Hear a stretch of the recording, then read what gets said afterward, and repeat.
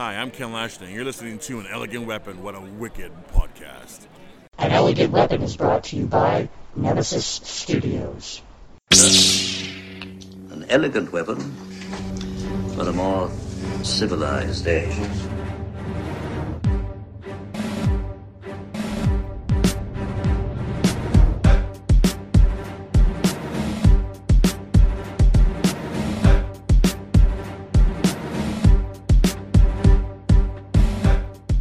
Ladies and gentlemen, welcome to An Elegant Weapon, episode 259. My name is J.M. Clark, J the Jedi Ross, Jedi J, and welcome to An Elegant Weapons 5th Annual Fan Expo Canada Extravaganza 2017.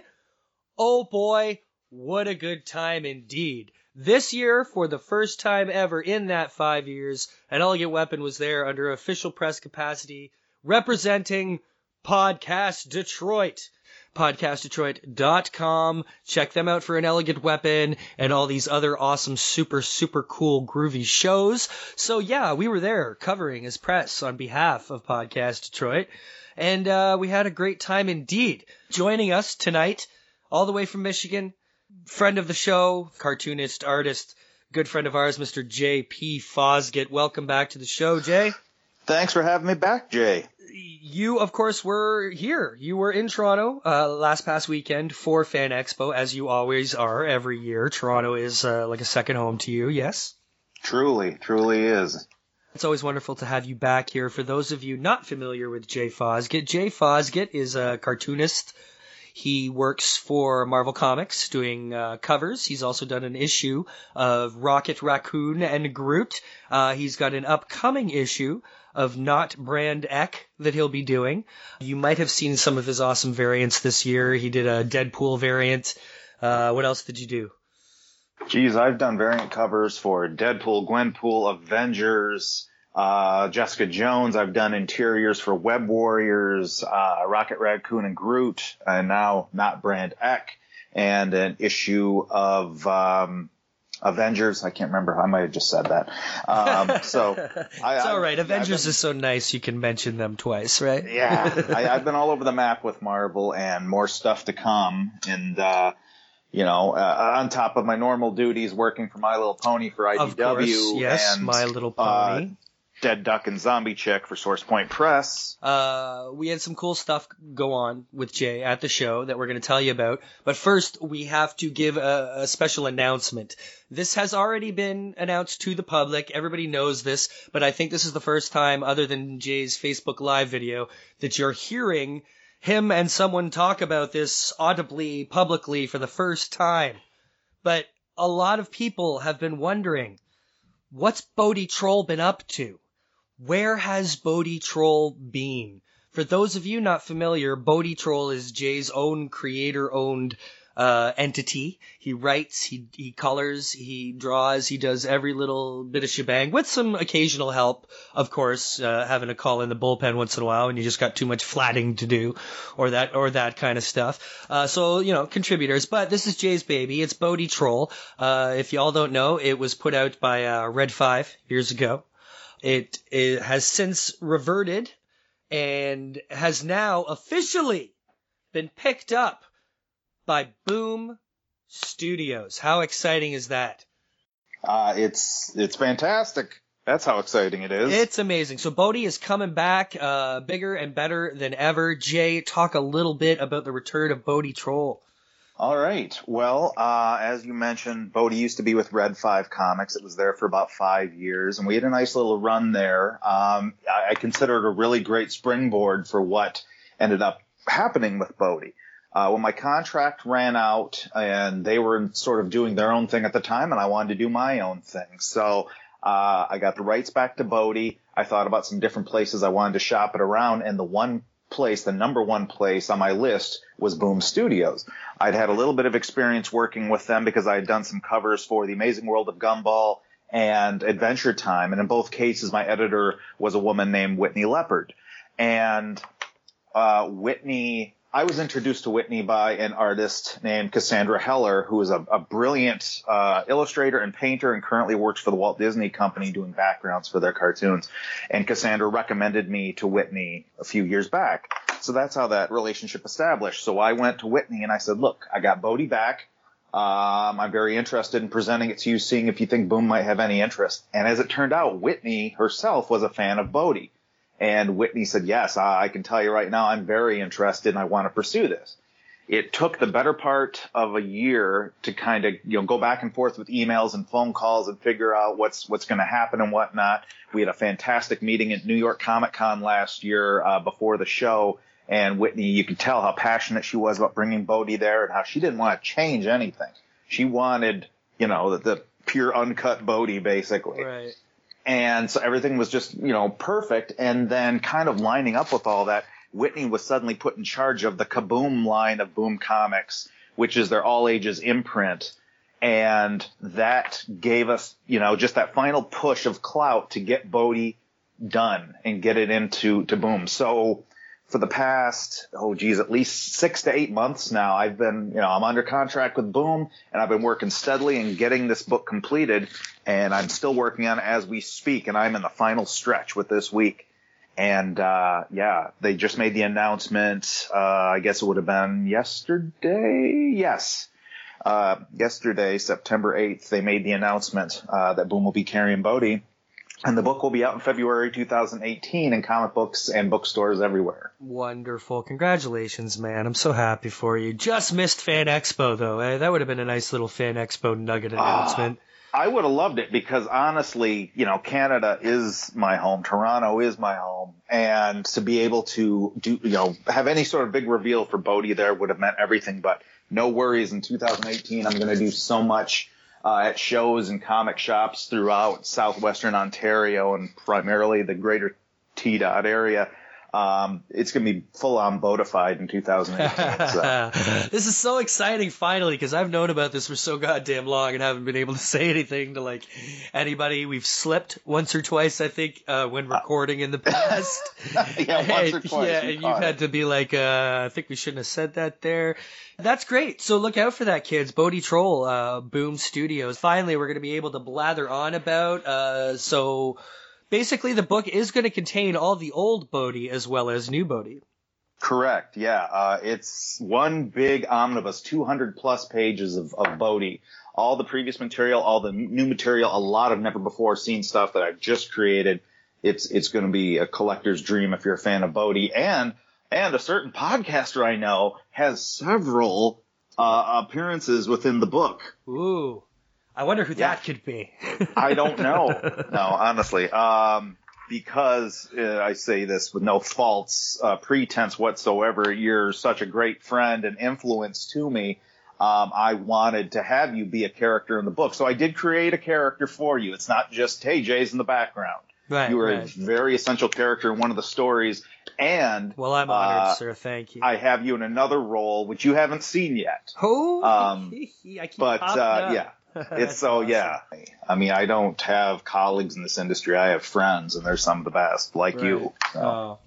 Well, it's also well-deserved, Jay. You deserve the world, and I'm glad it's coming your way, and we're all very, very excited to see what happens with our little Bodhi Troll. Absolutely. Let's segue this into what an eventful weekend we both had together at Fan Expo Canada 2017. Mm-hmm. You were there, tabling as usual, but also we added a little something new, and you threw a panel for your Dead Duck and Zombie Chick radio play. For anybody who doesn't know, Jay had an old school book. Not super old school, but, before Bodhi. Oh, yeah. Dead Duck and Zombie Chick. At one point, it was just Dead Duck, and then Dead Duck and Zombie Chick. This recently, was it last year or over a year since Source Point? I feel like it was last year. I'm almost positive. It was around that long, yeah. Yes, it was last spring. Source Point released a one-shot Dead Duck book of never-before-published Dead Duck material that I had just been sitting on forever. Ape Entertainment, that previously published Dead Duck, we'd parted ways a long time ago, and I went to Travis McIntyre, publisher of Source Point, and he was totally on board with doing a one-shot, and it's grown. It sure has grown. It grew into a radio play that you all decided to do, which was produced here in Toronto by the lovely Miss Alison Court. Yes. You all may know Alison Court. She was once Lunette on The Big Comfy Couch. She was Claire Redfield in Resident Evil. She was Lydia Dietz in the Beetlejuice cartoon. And now she's actually got a really cool new show that I was watching earlier, Mysticons. Is a new cartoon there, I believe, on YTV. Yes, YTV. But anyway, so she directed this for you, and of course, the mad genius Travis McIntyre of Source Point helped produce this for you. And you decided to do a live reading of part of one of the episodes, or I guess that was a full episode, right? That was one of the 4 episodes that we produced. Right. So we did a live reading at Fan Expo in a panel. It was super cool fun. I was very honored to moderate and play a role. DJ Lou Garou, which was so much fun, Jay. I can't thank you enough for letting me be involved. I had an absolute blast doing that, being able to sit up there and have fun and read through that with you playing a part, you playing Dead Duck, Allison, of course, Kat Inukai. Kat, Inukai. I thought it was, when I first met Kat, I assumed she was of Asian heritage because it sounds like an Asian name, but is actually Hungarian. She did a wonderful, incredible job as Zombie Chick. Kat is adorable and wonderful. Yeah, and of course, Source Pointers Travis McIntyre and David Hayes also participated. And we had a blast, man. It was super cool. Lots of people came out, we recorded it, so you may get to see that live reading, but either way, you'll get to hear the show soon enough whenever it gets released. And again, thank you for doing that, man. That was so much fun. It was incredible. We were fortunate to have our friend Jolie Indevong from Comic Book Syndicate out of Windsor record it for us, and hoping she can get that all edited for us soon so we can show that. She was recording a couple different panels that day. So it was lots of fun. I had a blast. I hope to get to do more stuff like that in the future, definitely, so we're thrilled to have you. Very cool. Also, speaking of panels, you did a sketch duel on night 1. And what a sketch duel. I was so happy that I got to see that event. It was you. It was Sarah Richard, who is a fellow pony artist of you. Let me rephrase all of that. Sarah Richard, who is a fellow pony artist of yours. Yeah. She was there at the show, tabling right beside you, and she is super awesome and super nice. Sarah, it was very cool to get to know you a little bit. But you guys, she's from New Hampshire, I believe, she said, right? Correct. So you two Yanks are there. Versus, and these weren't teams, this was 4-way, but it was both of the Clarkson kids, which was fantastic. It was Mr. Ty Templeton and Mr. Adam Gorham, which was super cool to have that lineup. So I was curious at first, because here you've got Ty, you, and Sarah, all accomplished cartoonists who have all done pony work now officially, that Ty has as well. And Adam Gorham, I'm sure perfectly capable, but his style just absolutely on the outside of kind of what the other 3 of you were kind of used to doing, right? Well, so I thought it'd be difficult. I thought he'd have a difficult time.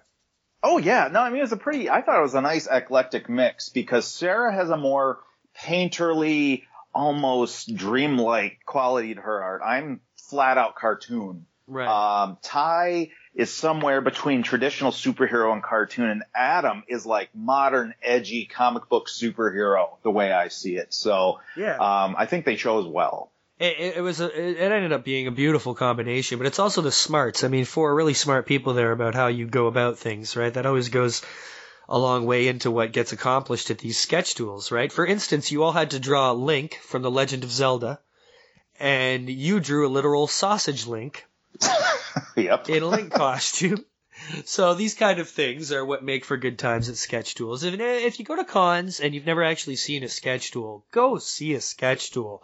With anybody. Like, it's such a fun experience. It really, really is. So, in the end, it came down to a Darkwing Duck drawing. You all drew Darkwing Duck.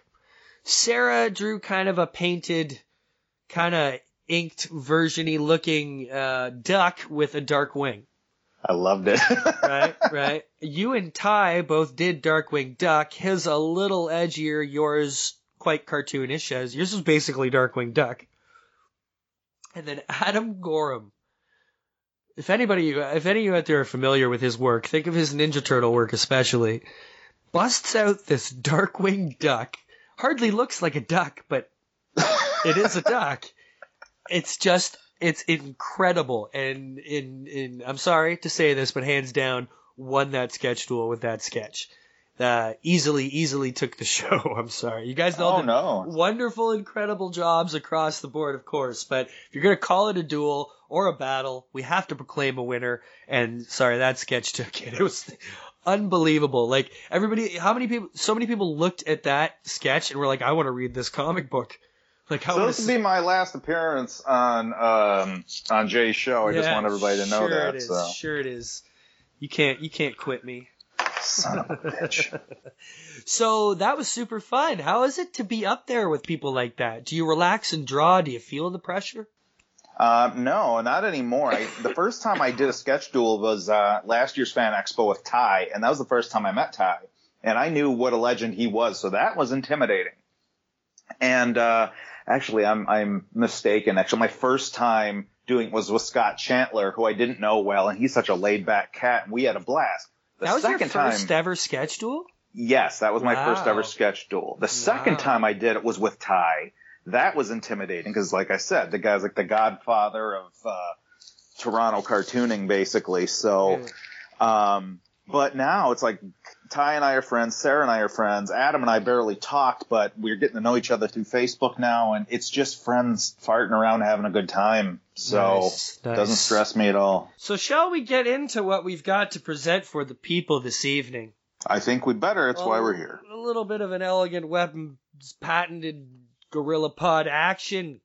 Tonight on the show, part 1 of an Elegant Weapons Fan Expo Canada Extravaganza 2017 will feature Mr. Kevin Briones and Mr. Paul Limyenko of Neon Black. Neon Black issue 2.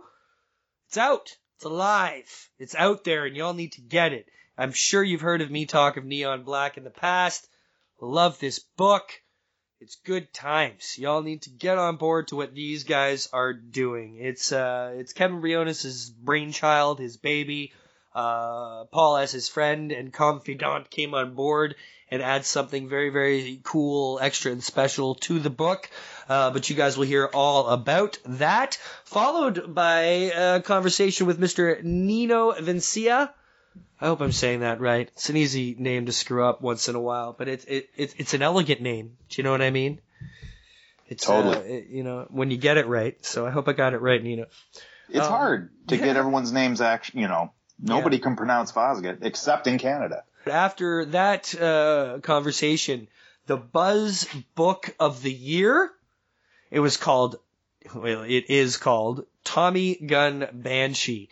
It's by Malcolm Derricks and Todd Sullivan, and man, is it super, super cool. You all need to get your hands on this book. Pulp paper, keeping the newsprint alive. Fucking love you guys for that shit, but it's a great title. Oh, it's a great title. It's a great looking book. It's a well-written book. I got home, I read it, and it's a lot of fun. So y'all gotta check out Tommy Gun Banshee. The buzz was real. As Katie Sawatsky had said, and y'all need to read that. So it's a conversation with Malcolm and Todd about that. Then it is a conversation with Uncle Anthony Retgazer of Heroes of Homeroom C. He was there tabling with his good friend and artist, although he's been on the show a few times, but I'm only ever giving him this one credit no matter what work he ever does. He is the artist on Highlander #1. Which I am a very, very proud owner of.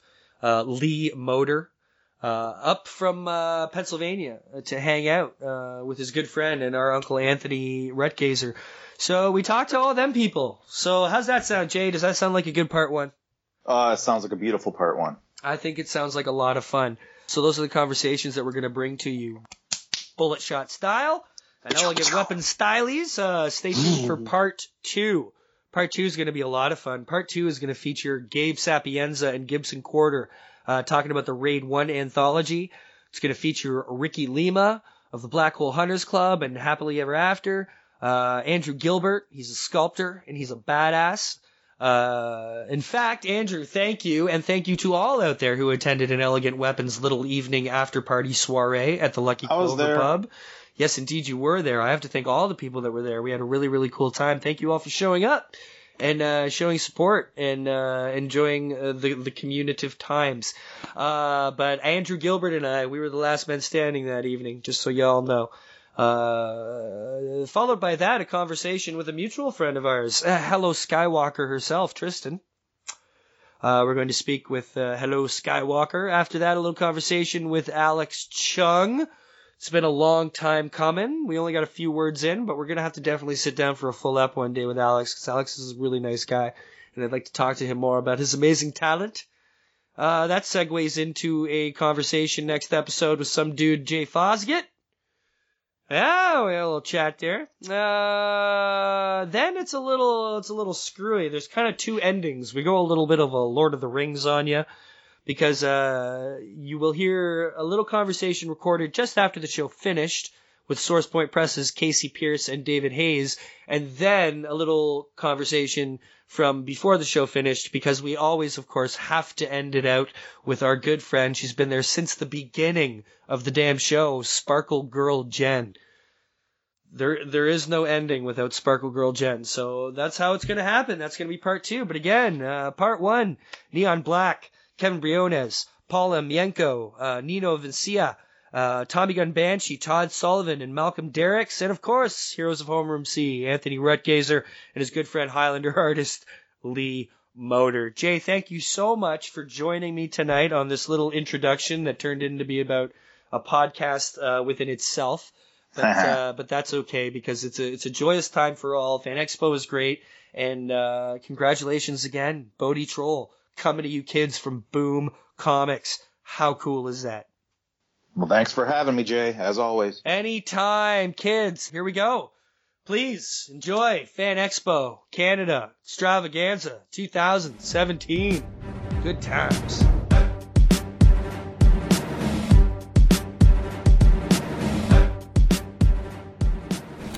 You've all heard me talk about it so many damn times. I'm going to continue to talk about the glorious epicness that is Neon Black. Last year at the Mississauga Comic Expo, I was there making pod, buying comics, and I met this dude. Can't believe I hadn't met this dude before then. Everybody else was like, what, you don't know Kevin Briones? And I was like, I'm sorry, I didn't know Kevin Briones. How are you, Kevin? Not too bad. How are you? Very good. This has been a fun Fan Expo. Yeah, it's been a great Fan Expo. Oh, it's great. Yeah. It's been that good? Yeah. Yeah. Everybody's receiving issue 2 well? Yeah. So it's it's pretty awesome when you come out with a book, and when you come out with book 2. Yeah. And it's been I want to say flying off the shelves, but it feels like it's flying off the shelves. Go ahead. Yeah. Just say it. It's flying off the shelves. Yeah. Kids. Not expected, though. I mean, the book got a lot of ground. It got a lot of buzz. It's a fantastic book, and you kind of cliffhung it a little, so everybody's obviously excited for issue 2. What are we in for in issue 2 without spoiling too much? Well, we're going to see a little bit more of kind of a world-building issue, where you're kind of seeing everything that's kind of outside of that initial circle of Alice and her immediate parents. So right? growth, just more. Yeah. You're going to see what the rest of the world is like they live in. So when did issue 2 for you become solid? When were you like, okay, one's successful enough, let's get starting on 2?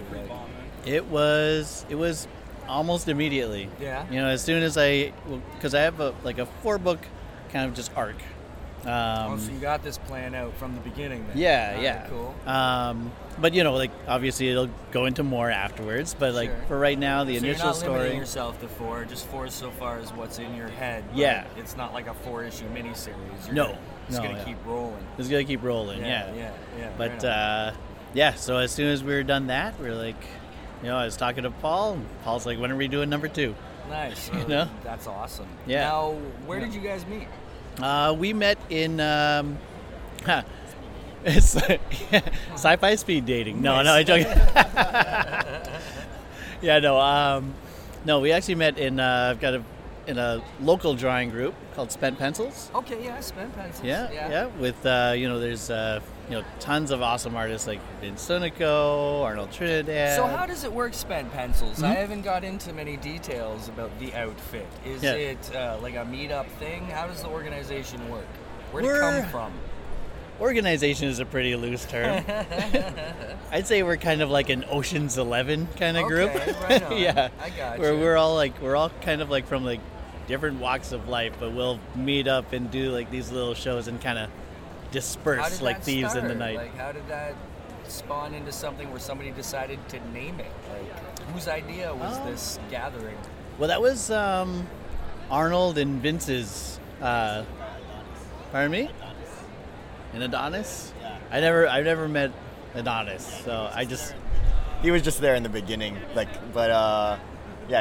believe it was Arnold and then this guy Adonis, and then Vince came after. He was the third Spent Pencil guy.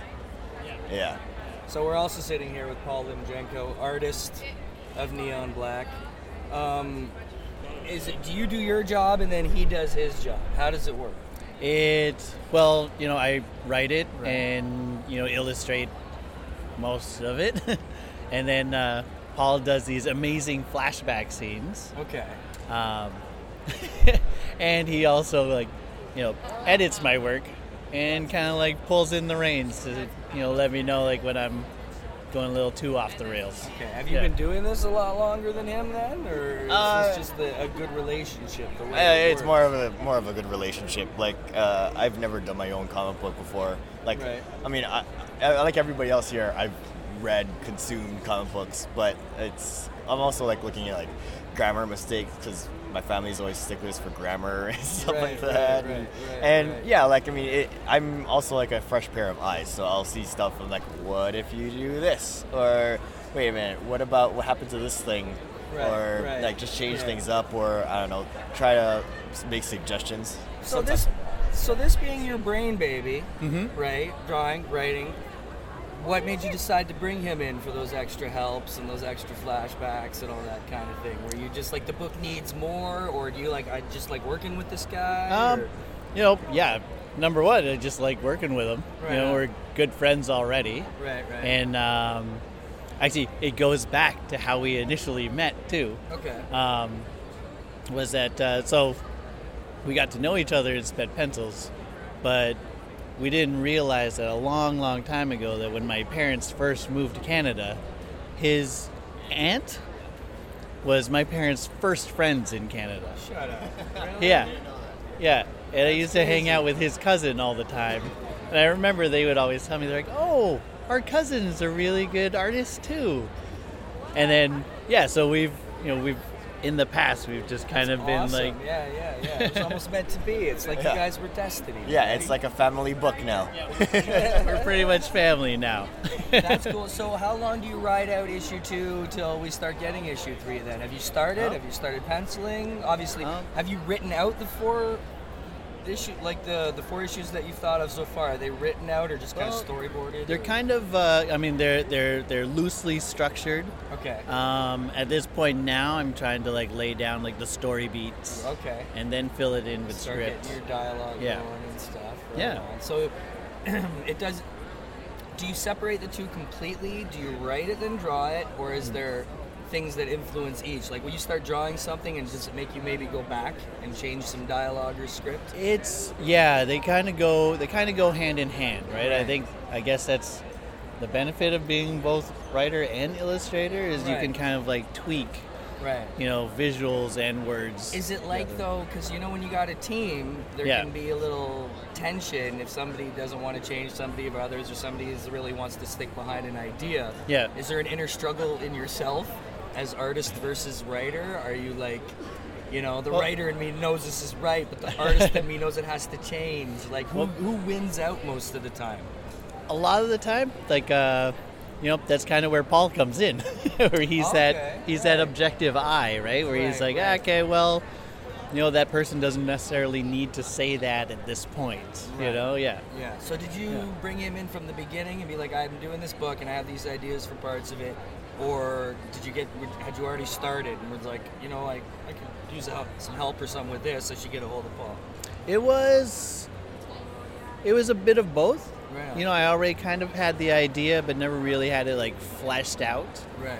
But then we've always talked about like trying to do something together. Okay. Right on. And then we're like, okay, well, how about we try this? Yeah. Yeah. You know, and like our two art styles complement each other. In that, you know, we're both traditional artists. Yes, but Yeah.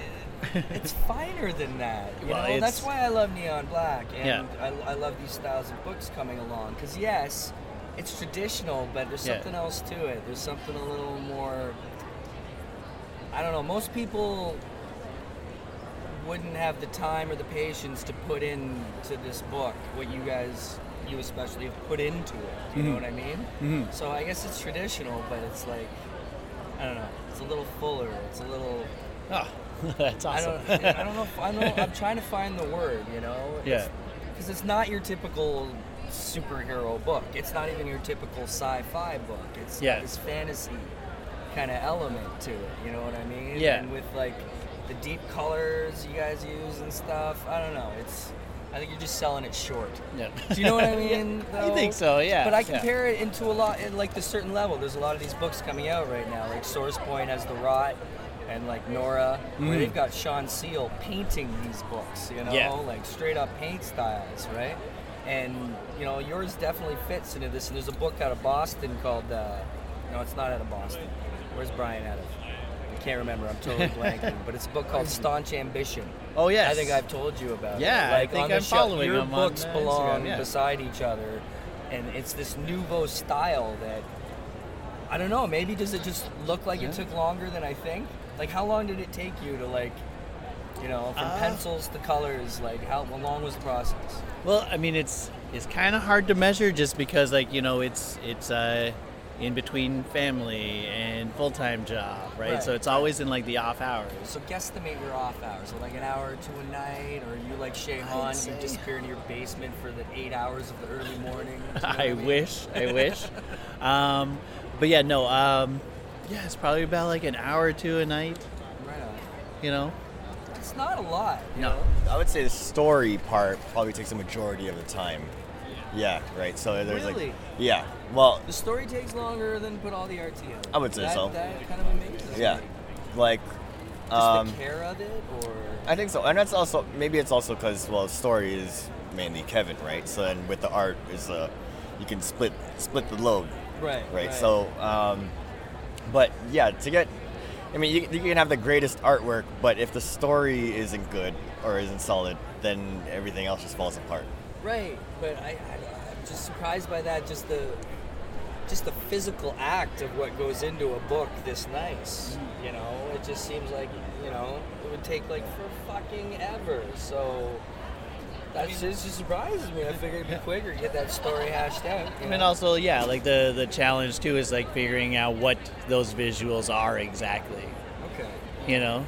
So this goes back to what you were saying about how, yeah, it's definitely a bounce back and forth between the two, melding together, your own kind of team. And you bring in the third wheel into your own twisted, double-sided mind. Yeah. That's great. Well, what you guys have created, it's fucking awesome, you know? Yeah. You know? But more about Paul. Tell me a bit more, because we haven't really chatted. So where are you from? What do you do? How'd you get into all this bullshit? Born here, I guess I started with Spent Pencils, right? My first few conventions were... When did Spent Pencils start? How long has this been going? I'm not entirely sure. I'm going to say around 10 years. It's been that long? Something like that, yeah. Oh, at no least wonder 10 you guys years. are fuzzy on the history. Yeah, Okay, it's before me, yeah. And I was going past Silver Snail when it was back on Queen. Right. And then I saw artwork in the display window. I'm like, I want my artwork in the display window. Nice. So I went inside and asked the staff there, like, whose artwork is in there. So then they told me, like, some guy named Arnold Trinidad. And I got it. And then there's a group called Spent Pencils. So then I used the power of the internet, found them, and then I met him actually outside of here. At the Toronto Comic Con when it was really small, when it was pretty much just books. Yeah. yeah, and then from there, then I started tabling with them, and then a few years later, here I am. That's awesome. Man. Yeah. So, has this been it for you, or is there any other books you've worked on? Yeah, but mainly only covers. This is the biggest one, like the biggest part I have. Just because, like, if I were to do a full book, it would take me too long to do. Okay. Yeah. Just because I don't know, because I guess I'm used to doing like covers and single images that I take time to look at each one as critically, at each panel as critically as a cover. Right. Like even the way I do it is individual panels as opposed to one spread of a page. You're very hard on yourself. Yeah, but that's a lot of pressure, man. Yeah, it is, but I guess, but you gotta. You can't just settle with your artwork, right? No, absolutely. It's a fantastic attitude to treat each panel as important as a cover. Absolutely. Yeah, and then I when the deadline comes, like, I wanted to redo this panel, Kevin, but I didn't have time. No, are you fairly quick then, or? No, I like for Kevin, his book or his part of Neon Black takes a bit longer than my part, and I only have 2.5 pages of artwork in the first book and 5 pages of artwork in the second. Meanwhile, you got a promotion, at least, right? Yeah, I guess so. Yeah, double the amount. Nice. But it still takes me pretty much just as long to do my artwork as it does for Kevin to do his. Were you at Mississauga Expo? When I met him? Yeah, I was just. Why did we barely talk? Were you being all shy? What the hell? Probably. I don't know. I wasn't. He had his own table, and I was just. Oh, you sitting weren't at the beside same him. table. That's what I mean. Were you guys like? No, tabling well, Neon Black? it was tight, so I was like kind of sitting in the middle of the aisles. Okay, I see. Or what the you're middle of the saying. section, not really sitting at a table. Yeah, That was so. a great show, though, man. Yeah, it I mean, was. Not only did I discover your guys' book out of that, but that was just a fantastic lineup. Yeah. And this year's looks crazy. Are you guys going back or? No, I think there was a. It was. Yeah, we missed the application. That's right. We missed just the straight up, no application. excuses. No. Kevin goofed. I did. Missed it. I totally You missed goofed. it. That's And all right. I'm sorry, Jason, and I really wish I could be a part of it. Are you gonna come though? You gonna come hang out? definitely. All right, yes, you'll be there. So you both have been drawing since you've been little toddlers running around and shit. Then, eh? Yeah. Like I still remember my sister forcing me to wash off the crayon off the wall. Nice. So, cards are going around. Don't forget the card. Yeah, that's why he's like, here's Good times. Yeah. So, anything else on the horizon, or are you just totally going to focus on this together? Like you say, your part of the book isn't quite as time-consuming as Kevin's. Yeah, because I don't write it. Yeah, so that's all for me for Neon Black. Like I'm always open to do other stuff for. Well, you are a straight-up illustrator as well. And talk about these prints a little bit, like mediums and stuff, because these are gorgeous. Thanks. So I use gouache, which some people don't know is like watercolor and acrylic mixed together, kind of. It's not literally mixed together, but it has similar qualities.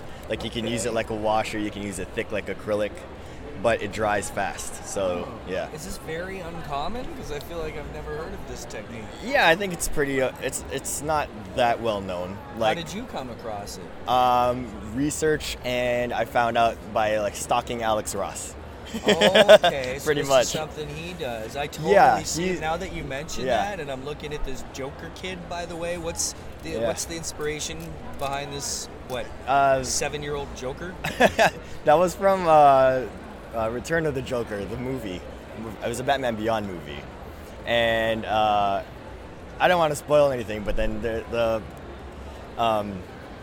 this image is based on that, right? I'm not remembering You know? that part from it. Can I spoil it? Yeah, you can spoil it. It's Okay. been goddamn. That thing's been out for years. That's true. And you just Yeah. got a hefty spoiler warning. So yeah, what part was that? So it's a flashback where Robin gets kidnapped by Harley Quinn and then tortured by the Joker and turned into Joker. So that's Tim Drake, not Joker as a kid. That's Tim Drake that gets tortured. Oh, so he looks, okay. Yeah, and the whole Christopher Nolan you just kind of universe. younged it up a tiny bit. Well, the way that I guess it was Bruce Timm that designed it is he looks really small and young, so I decided to do that. Okay, yeah, it's creepy. Yeah, man. and because he looks so much younger, it looks a lot worse or torturous because he looks more innocent. Right. As opposed to what a 7-year-old probably looks a lot older and taller, right?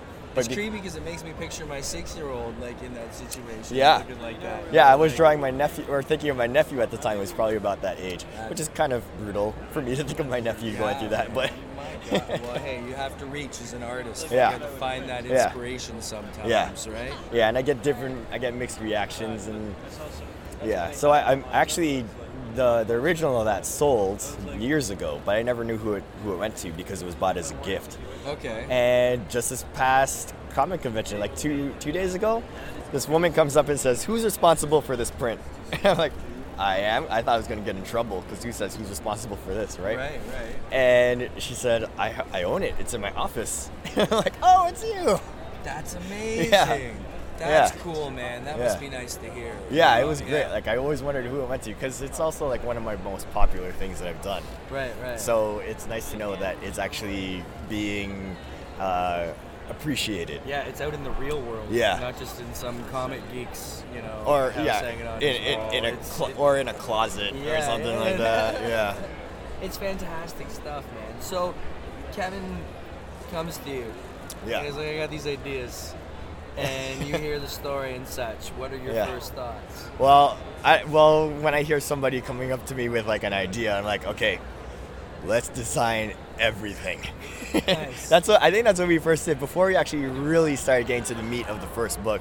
Like it was me. I think it was also Daniel Wong and maybe a bit of Arnold that we were doing concept designs of like different things, like because there's the city of Atlantis, and then there's like all these other characters and stuff, and like there's a whole world that we need to build first. Nice. Yeah. The world building's exciting, right? It was different stories. So one of the ideas was in Spent Pencils. One of our kind of group ventures was going to be where he's going to kind of group together and kind of like build each other's books. Right. And so there's a few of us who had specific ideas, but Neon Black was kind of the most fleshed out at the time. Right. And then, the way everything goes, people got pulled in different directions, whether it be the day job or whether it be life in general. And I was kind of stuck with mine, and then at which point I had approached Paul with those ideas, see if he wanted to like keep going with it. That's awesome. Yeah. The response to this book has been fantastic. Were you worried and nervous, or did you expect it to kind of do okay? Did you have any idea that it would take this well? I was hoping it would do okay. Yeah, of course. I guess that's a stupid question. That's kind of a dumb question. Yeah. Of course, you never expect how big something could get, but I mean, this is a book of the year, guys. It really was. It's hard to anticipate because, one, you're like indie, right? So, like, you don't know how big you can get. But this community, it's a tight community. Yeah. It's grown in its tightness and size, if that makes sense. But it's like the bigger it gets, the more positive it gets, the more people hold each other up. And things like the Mississauga Comic Expo, which, led me to your guys' book, which I'm still astonished that I hadn't heard of this shit going on. Everybody's like, oh, you don't know Kevin? What? I may know a lot of people, kids, but I don't know everybody. But I am working on it, and it's very cool to know you guys, and I appreciate your work fantastically. This is going to be a fun ride, going on the Neon Black ride, and I'm expecting that my number 2 is hidden around here somewhere. Yep, it is. Right now, where can the kids get the damn book? It's in a few shops, a bunch of shops. It's in a few shops. It's in Silver Snail. It's going to be in Gotham City Collectibles. Nice. Gotham Central. Gotham Central. Yeah. What up, Carlos? And it's in Heroes World up in Brampton. Yeah. I believe. Yeah. And we're hoping to like visit other comic book shops to try and get it in there. All right. Well, our first order of business will have to be to get it into Altered States. Yep. Down in Clarkson. Okay. And the Comic Connection out in Oakville. Our good friend Mr. Rob Lance out there. I know those guys will put a fantastic book like this on the shelf. Awesome. Other than that, is it available online or? Yep, it's available online through our Facebook page. It's facebook.com/neonblackcomic. Yeah. And I'm trying to find different ways. Like I have it on Store Envy. So if you go on Store Envy and do a search for Neon Black Comic, you can find it there. And yeah, trying to get it through. You can always contact either myself or Paul through our Instagram accounts. There you go. Mine's GoMan7. GoMan7. Yeah. And Paul's. What is that? GoMan7. What's that from? Oh, interesting story. All right. That one. How much more tape do you have left in this? How much more tape do you have in this little doohickey? So, Go-Man was actually my first book. This is right. I know that I had this. worked on. Yeah. You've told me this story, but go ahead. Yeah. Yeah. To kind of, to keep it short and sweet, Neon Black is almost like the last chapter in the Go-Man storyline. Right. I remember you explaining this to me now. Yeah. So throughout this Alice's journey in Neon Black, you're gonna have like these glimpses back into the Go-Man storyline as well, right? So, yeah, which is also another reason why I brought Paul on, is because he's familiar with the Go-Man storyline itself too. Okay. Yeah. So that just makes sense. Yeah. A lot of little Easter eggs I get to render. Oh. That's awesome, guys. And also, I got to give you guys kudos because you're always smiling, you're always happy, you're so positive about this whole thing, and you're just nice guys. Yeah. You're just nice guys. People appreciate nice guys making awesome comic books, and we need more of that out there. And you're humble fellows, but you deserve all the praise that's been going on, man. Nice. Thanks, it's man. fantastic stuff. Paul, thank you, sir. That's Paul you so Limchenko. I'm saying that right? Limchenko. Yeah. Really? I don't know why, but the G is pronounced like an H. Really? Yeah. Fucking comic artists. Y'all got the most whacked out names in the world. Really? There's always silence this and fucking asterisk that. And of course. And actually, Paul, you gotta tell them your Instagram account too. Oh, my Instagram account is Paul_Limchenko. There you go. Limgenco. Very cool. Of course, all the links will be up on the site and everything, kids. But Kevin Briones, thank you so much, fellas. Neon Black. It's day 4, kids. And we had fun last night, didn't we? Yeah, we had a good time. It's day 4. Neon Black issue 2 is available. You should have been here. If you were at Fan Expo, you should have picked it up. If you didn't, well, it's your fucking loss. But get out there, get online, and pick it up. Guys, thank you. Thank you. Kids, I'm here with Nino Vesia. Got to meet you at a Burlington Toy Show, oddly enough. Yes, one of the not-so-greatest conventions I've ever been to. Well, those are cute little fun days. Yeah, they're all right, Well, I was just amazed to meet you, see the quality of your illustration work. Thank you, and sir. Never heard of you before, which is kind of crazy. But you're fairly new to the comic Yeah, type absolutely. scene, right? I've only been doing conventions for like a couple of years now, so starting to build like an online presence and get my work out there. So That's awesome. Yeah, man, it's been pretty exciting. Now, when I first talked to you, I was like, any plans for comics or this and that? And you didn't really have anything kind of too solid, but now...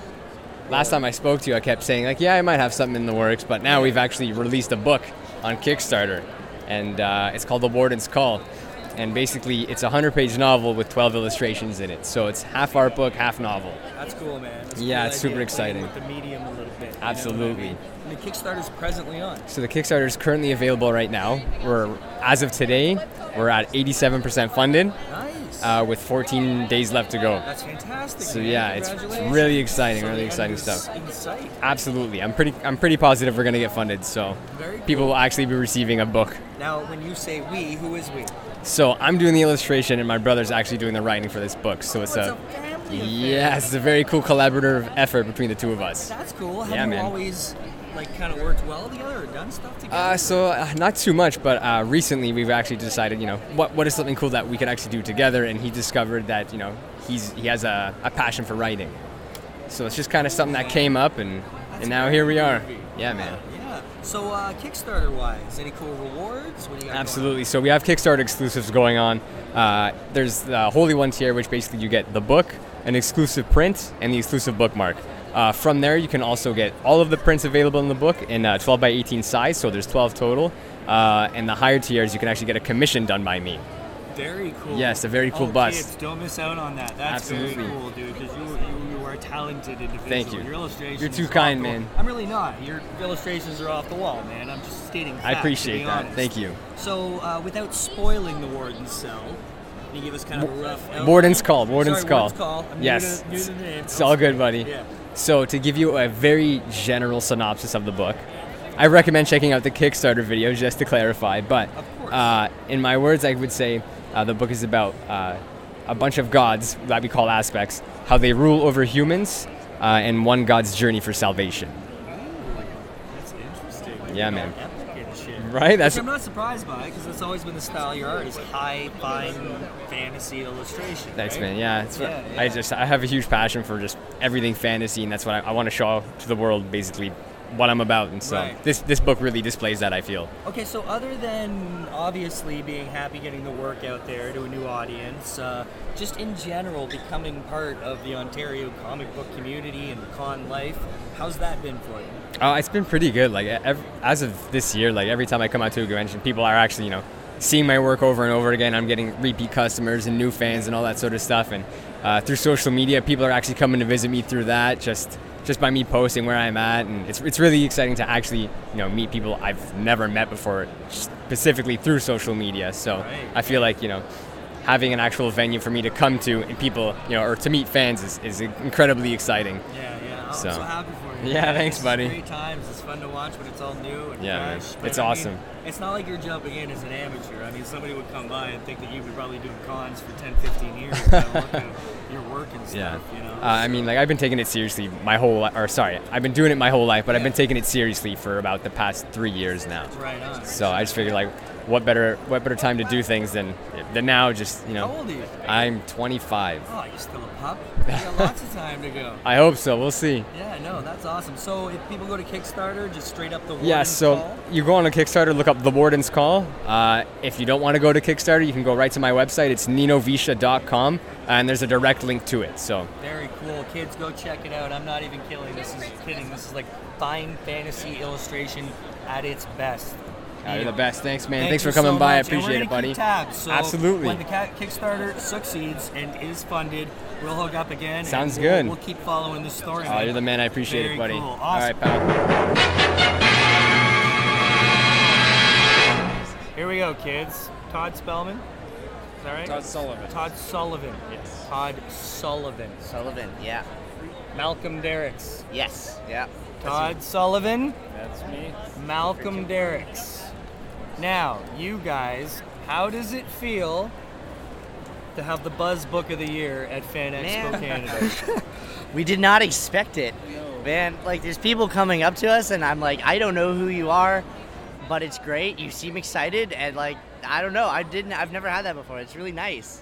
It came out of nowhere. You made the book pretty much without any kind of fuss or like any kind of promo or any kind of, this is coming. You kind of are letting it speak for itself, which is a brilliant thing, man. Yeah. Me and Todd, we've been working on like this stuff for a while, and we've like been like, oh, we're doing stories, but this book, we didn't really have much build up to it. We just kind of were like, let's kind of go out here and like release it. Yeah, we decided if we're going to do this, let's just do this. Let's just do it. And he was working on a longer story, but he had, in a sense, in practicing, he wrote these shorter ones, and I said, well, these are awesome. I definitely want to do them. Right. And so I started working on them, and we thought, well, let's do these, get them together, and in a sense, cut our teeth on it. And next thing you know, one thing led to another, and found a printer, and we talked about doing it ourselves. At first, we looked at others, and then we just said, no, let's do our own thing. That's awesome. You know, Let's so. just keep it independent. Yeah. Of course, the book we're talking about is Tommy Gun Banshee. Yeah, Tommy Gun Banshee. Where did this come from? Where was this idea inspired from? It's like, it was a long time. This was one of the first kind of ideas I had when I was like, I want to do comics. I was like, I want to do something. I had this just thought in my head of the phrase Tommy Gun Banshee, and I love 1920s like prohibition gangsters. I love those kind of tales, and I wanted to do kind of a supernatural spin on that. And I did like a test version like with my own art, and I remember showing it to Todd, and Todd was like, we met, and Todd was like, I hope you don't mind. I did a little version of your character here, and he shows me this page, and I was like, well, shit, now you have to draw it from now on. And we basically, it started, when we were doing like Ty Templeton's class was when we first kind of... Oh, so you both took the boot camp together? Yeah, we took boot camp. We were in the writing class together, and that's where we met. And we were like, let's just do some stories and stuff. And we've been working on this one for a while. It seems like we both like the aesthetic, and we love the idea. So. Well, obviously, a lot of people are liking the aesthetic because, not many people, unless people over this weekend who have bought it, have had a chance to read it. But it's one of those books that you see, and you're like, I must read this, just because there's no way it's not cool as shit. Oh, thanks, man. You are known. Well, I don't know. You'll have to explain how much of it is to you, but your involvement with Hogtown Horror, which is a book that you guys decided to go with pulpy stuff. Yes, yeah. And you have continued that tradition. Was that your idea for Hogtown? How did that come about? I'm not sure who first brought it up, but I was definitely in support of it. And the benefits of it are, I think pretty clear in that it's cheaper to make books like that. Also, if you are making that conscious choice to do it on pulpy paper, you can take advantage of that, and you can try to play up those elements. And we wanted for Hogtown to do some sort of EC Comics kind of tribute, those old horror comics, and we wanted to do the same thing here with this. We felt like it was suitable for the content and the aesthetics to be on pulp paper. And so we just kind of did that here, and this was a conscious choice. I think I might have. Did I suggest this, or did you see Hogtown? And I'm not sure how it came about, but I think we both were in favor of it. Yeah, I wasn't involved in Hogtown, so. Yeah. But as far as going pulp. Oh, pulp. That's just I know it's something I wanted to do. I just liked it better. I felt, to me, comic books were just too expensive for kids to buy. Yeah. And I like the idea of a kid being able to go into a store with change instead of bills and buy a comic book. Right, noble. And I really no, it's just I grew up when I still remember the Peter Parker Spectacular Spider-Man with the emblazoned thing saying still only 35 cents. Yes. Nice. Yeah. And then because they just jumped up so much, but not everyone does the newsprint, so we got lucky and found a place. It's a fantastic thing. I never forget opening Hogtown Horror and being like, "You're kidding!" Yeah. And I think the first time I felt it was at this Saga Expo. The fact that you guys have continued that tradition in this book makes me so happy. Yeah. I want all books to look. It's the feel. It's not just the look. This looks like a comic book that could have been made, has been sitting in a box for 10 years. Do you know what I mean? When you pull it out, it's something that somebody could have had in their collection for ages, which is super cool. Yeah. It's not this big, shiny, glossy kind of... Not that there's anything wrong with those other styles. For sure. But this is something that I think is important to the texture. A lot of people, it's like, hi. Go ahead. If you want to talk to people, this gets edited later. If you want to talk to people or need to answer questions. Yeah, that's an excellent poop emoji hat you have. That is fantastic. It's very nice. Yeah. The book is $3 if you're interested. There's 3 full stories in it. It's a 1920s tale of a gangster who is haunted by the spirit of a beautiful ghost, the Banshee. And it's about his life. He goes on these kind of journeys. He takes out kind of contracts for the mob, and it's about what happens to him. Yeah. Awesome. Sweet. Now I don't have to ask you to give the elevator pitch. I'm sure you've given it a million times this weekend. Yeah. Right? So $3. Yeah. Explain. Well, like Todd was saying, we wanted to make it affordable for people. We didn't want to kind of gouge people, and at the same time, because of the choices we made, we were able to, sell the book for that and still kind of, come away with something. So we thought, hey, $3, 3 stories in it. That makes sense. Way to not be greedy and sensible. That's awesome. Well, we got a big print run too, which kept the cost down, because if you only get a small amount, of course the cost of printing is in the setup and everything else. It's not. Bulk, man. Yeah, so we got literally a few, well, in the thousands. Right on, yeah. So it cost. Dirt Well, cheap, yeah. basically, I could So say how where are we cheap, going to but- spread it out to then? Just all the shops right now? Or Yeah. What's the plan? Well, our plan after this is we have a few other conventions. We're going to be at the Winnipeg Comic Con, and we're hoping to have a Kickstarter up and running by around that time to promote not only this book, but the second one that we are already working on and kind of in the beginning stages of processing it. And it's going to continue like on this kind of paper, this newsprint paper. And we want to have a Kickstarter that's not just like, one thing I noticed with Kickstarters, I love them, but it's like, oh, I ordered this like 6 months ago. I've forgotten what the pitch is. With this one, we want to have a Kickstarter that, you pay it, and then immediately once it goes through, you've already got one book on its way because it's already there. And then the second book, it's almost like a kind of like an advanced kind of purchase kind of type deal we're trying to go for. Yeah. We want it to basically be like people will have an immediate kind of like, oh, this is great, immediate gratification, but also they'll know later on that there's more coming and that we're working hard on it with the content with the money they've already given us. Right. Yeah. That's awesome. Is this your first solo full comic, like non-anthology type thing? Yeah, it's me and Todd's first, yeah. Both of your first. Yeah. This is one hell of a debut, fellas. Like, Thank no you. shit. Thank you. It's incredibly impressive situation. I really, really hope the story's not shit, Malcolm. Oh, man, now that I'm sitting here and I'm pumping this up, when I read it, I'm going to get an angry message from you later. No, but it has. I mean, within the community, with all our friends and all the creators, everyone is really, really stoked about this book. Yeah. So I'm really happy for you guys for that. It's a fantastic way to start things like a Kickstarter. Yeah. Yeah.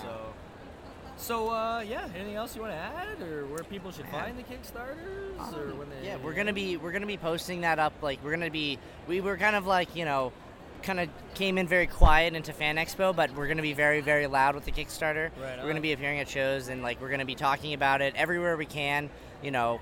We'll be trying to it will be one of those things where you'll hear about because we'll be shouting it from a rooftop sort of deal. We'll be like, hey everybody. Well, I hope that one of the flugelhorns you use on the top of that mountaintop is in fact an elegant weapon. Yes, so it when will things be. are ready, and when you're ready to yell and shout and scream, you give me a holler.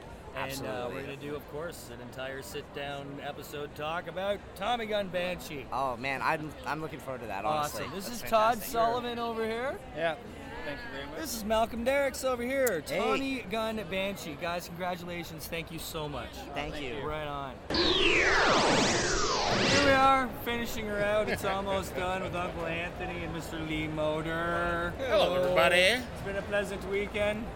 It has. You seem to be cheery. Why wouldn't I be? Well, I'm at a because convention. you're you.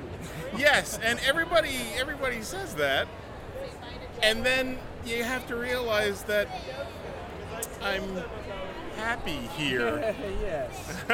Well, it's been a big change for you over the past year or two that, you've been actually making comics. You are a much happier individual. Yes. And it shows that it's proof, kids. You have to chase your dreams, right, Lee? Yeah. Like if you're one day sitting there and you're like, you know what, I want to draw a goddamn Highlander comic book.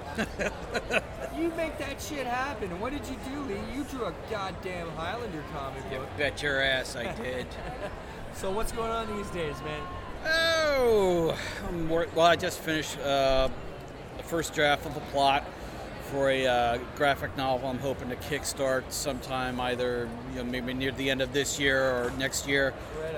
The idea is to hopefully have a nice hardback edition ready to go by next year's Fan Expo. Very cool, man. Yeah. Well, when you get that Kickstarter hopping, you have to come on the show and we do a Lead Motor special. Woo! Yeah? I know Anthony, for some reason, is the only one with the magic stone that calls you into existence. Yeah. Other than that, you're pretty much impossible to find. So He's a figment of my imagination, which proves I'm pretty good because, man, yeah, I imagine some good art out of him. where do you hide down in Pennsylvania? right? Pittsburgh. Pittsburgh. Yeah. That's okay. You do a lot of shows down there? No, not really. I'm not really a big show guy. So it's really just when Anthony's like, get off your ass, get out to Toronto, we'll have a good time. Yeah. Sushi and comic book. Yeah. Our buddy will drag me up to Albany for a little show up there that does very well by me. Right So, on. Well, yeah. we should get you out to the Great Philadelphia Comic Con. Oh, Because nice. I know you're in the same state. Yeah. You can't be that far, right? Yeah, no, it's- so, yeah, that'd be fun times. Man. Yeah. We always go down there every April. Reading Street Station. Sorry? Reading Street Station. I don't know what that means. Oh, it's this big. It's an old train station that they converted into a gigantic shopping and eating area. Well, that's kind of cool. Yeah, it's amazing. Yeah. Lots of stuff there. Yeah, that'd be cool to check out. And if we could ever get you Cross the border again? not black, I guess we could bring you. Yeah, no, but change you're it. black. So Yeah, so no America. Yeah, so I'm an endangered species in America. Ridiculous. And I was hoping, like, at the beginning of the year when you're like, screw this, I'm not doing America this year, I don't feel safe. You thought it was crazy. I thought it would peter off. I thought No. it would kind of, you'd get to a point where you'd be so tempted to at least do New York or something. I'm tempted, Right. but I'm like, black. Yeah, I'm black, and I'm a loudmouth. Listen, you know, when cops in Georgia are telling people, calm down, we only shoot black people. Yeah, I saw that. My guess is Take their word for it. Yeah, my guess is let's take their word for it. I'm just gonna stay where I am. I love coming to the States. I would love to. I want to visit him in Pittsburgh. Right. I want to go to Vegas. I want to cross the border. come But to I don't Motor want City, to. I don't even want to cross the border into Buffalo to go shopping right now. Right, It's just the border itself is scary. Yeah. Never Yeah. mind what's on the other Yeah. side. It's It's itself. it's a is lottery I crazy. don't want to win. So why buy a ticket? Yeah, no, I hear you though. Good evening. May we have your attention? Here we go. Please make your Yeah. final purchases as the show will be closing in 15 minutes. Purchases, and that's about it. You drive up from Pittsburgh? Yeah. How long is that? It's about a 6-hour drive. Oh, that's closer than Philly. Yeah, it's no big deal. Oh, that's right on indeed. Yeah. I know it makes Anthony so happy when you come up here. Yeah, why wouldn't he? He's got his buddy back.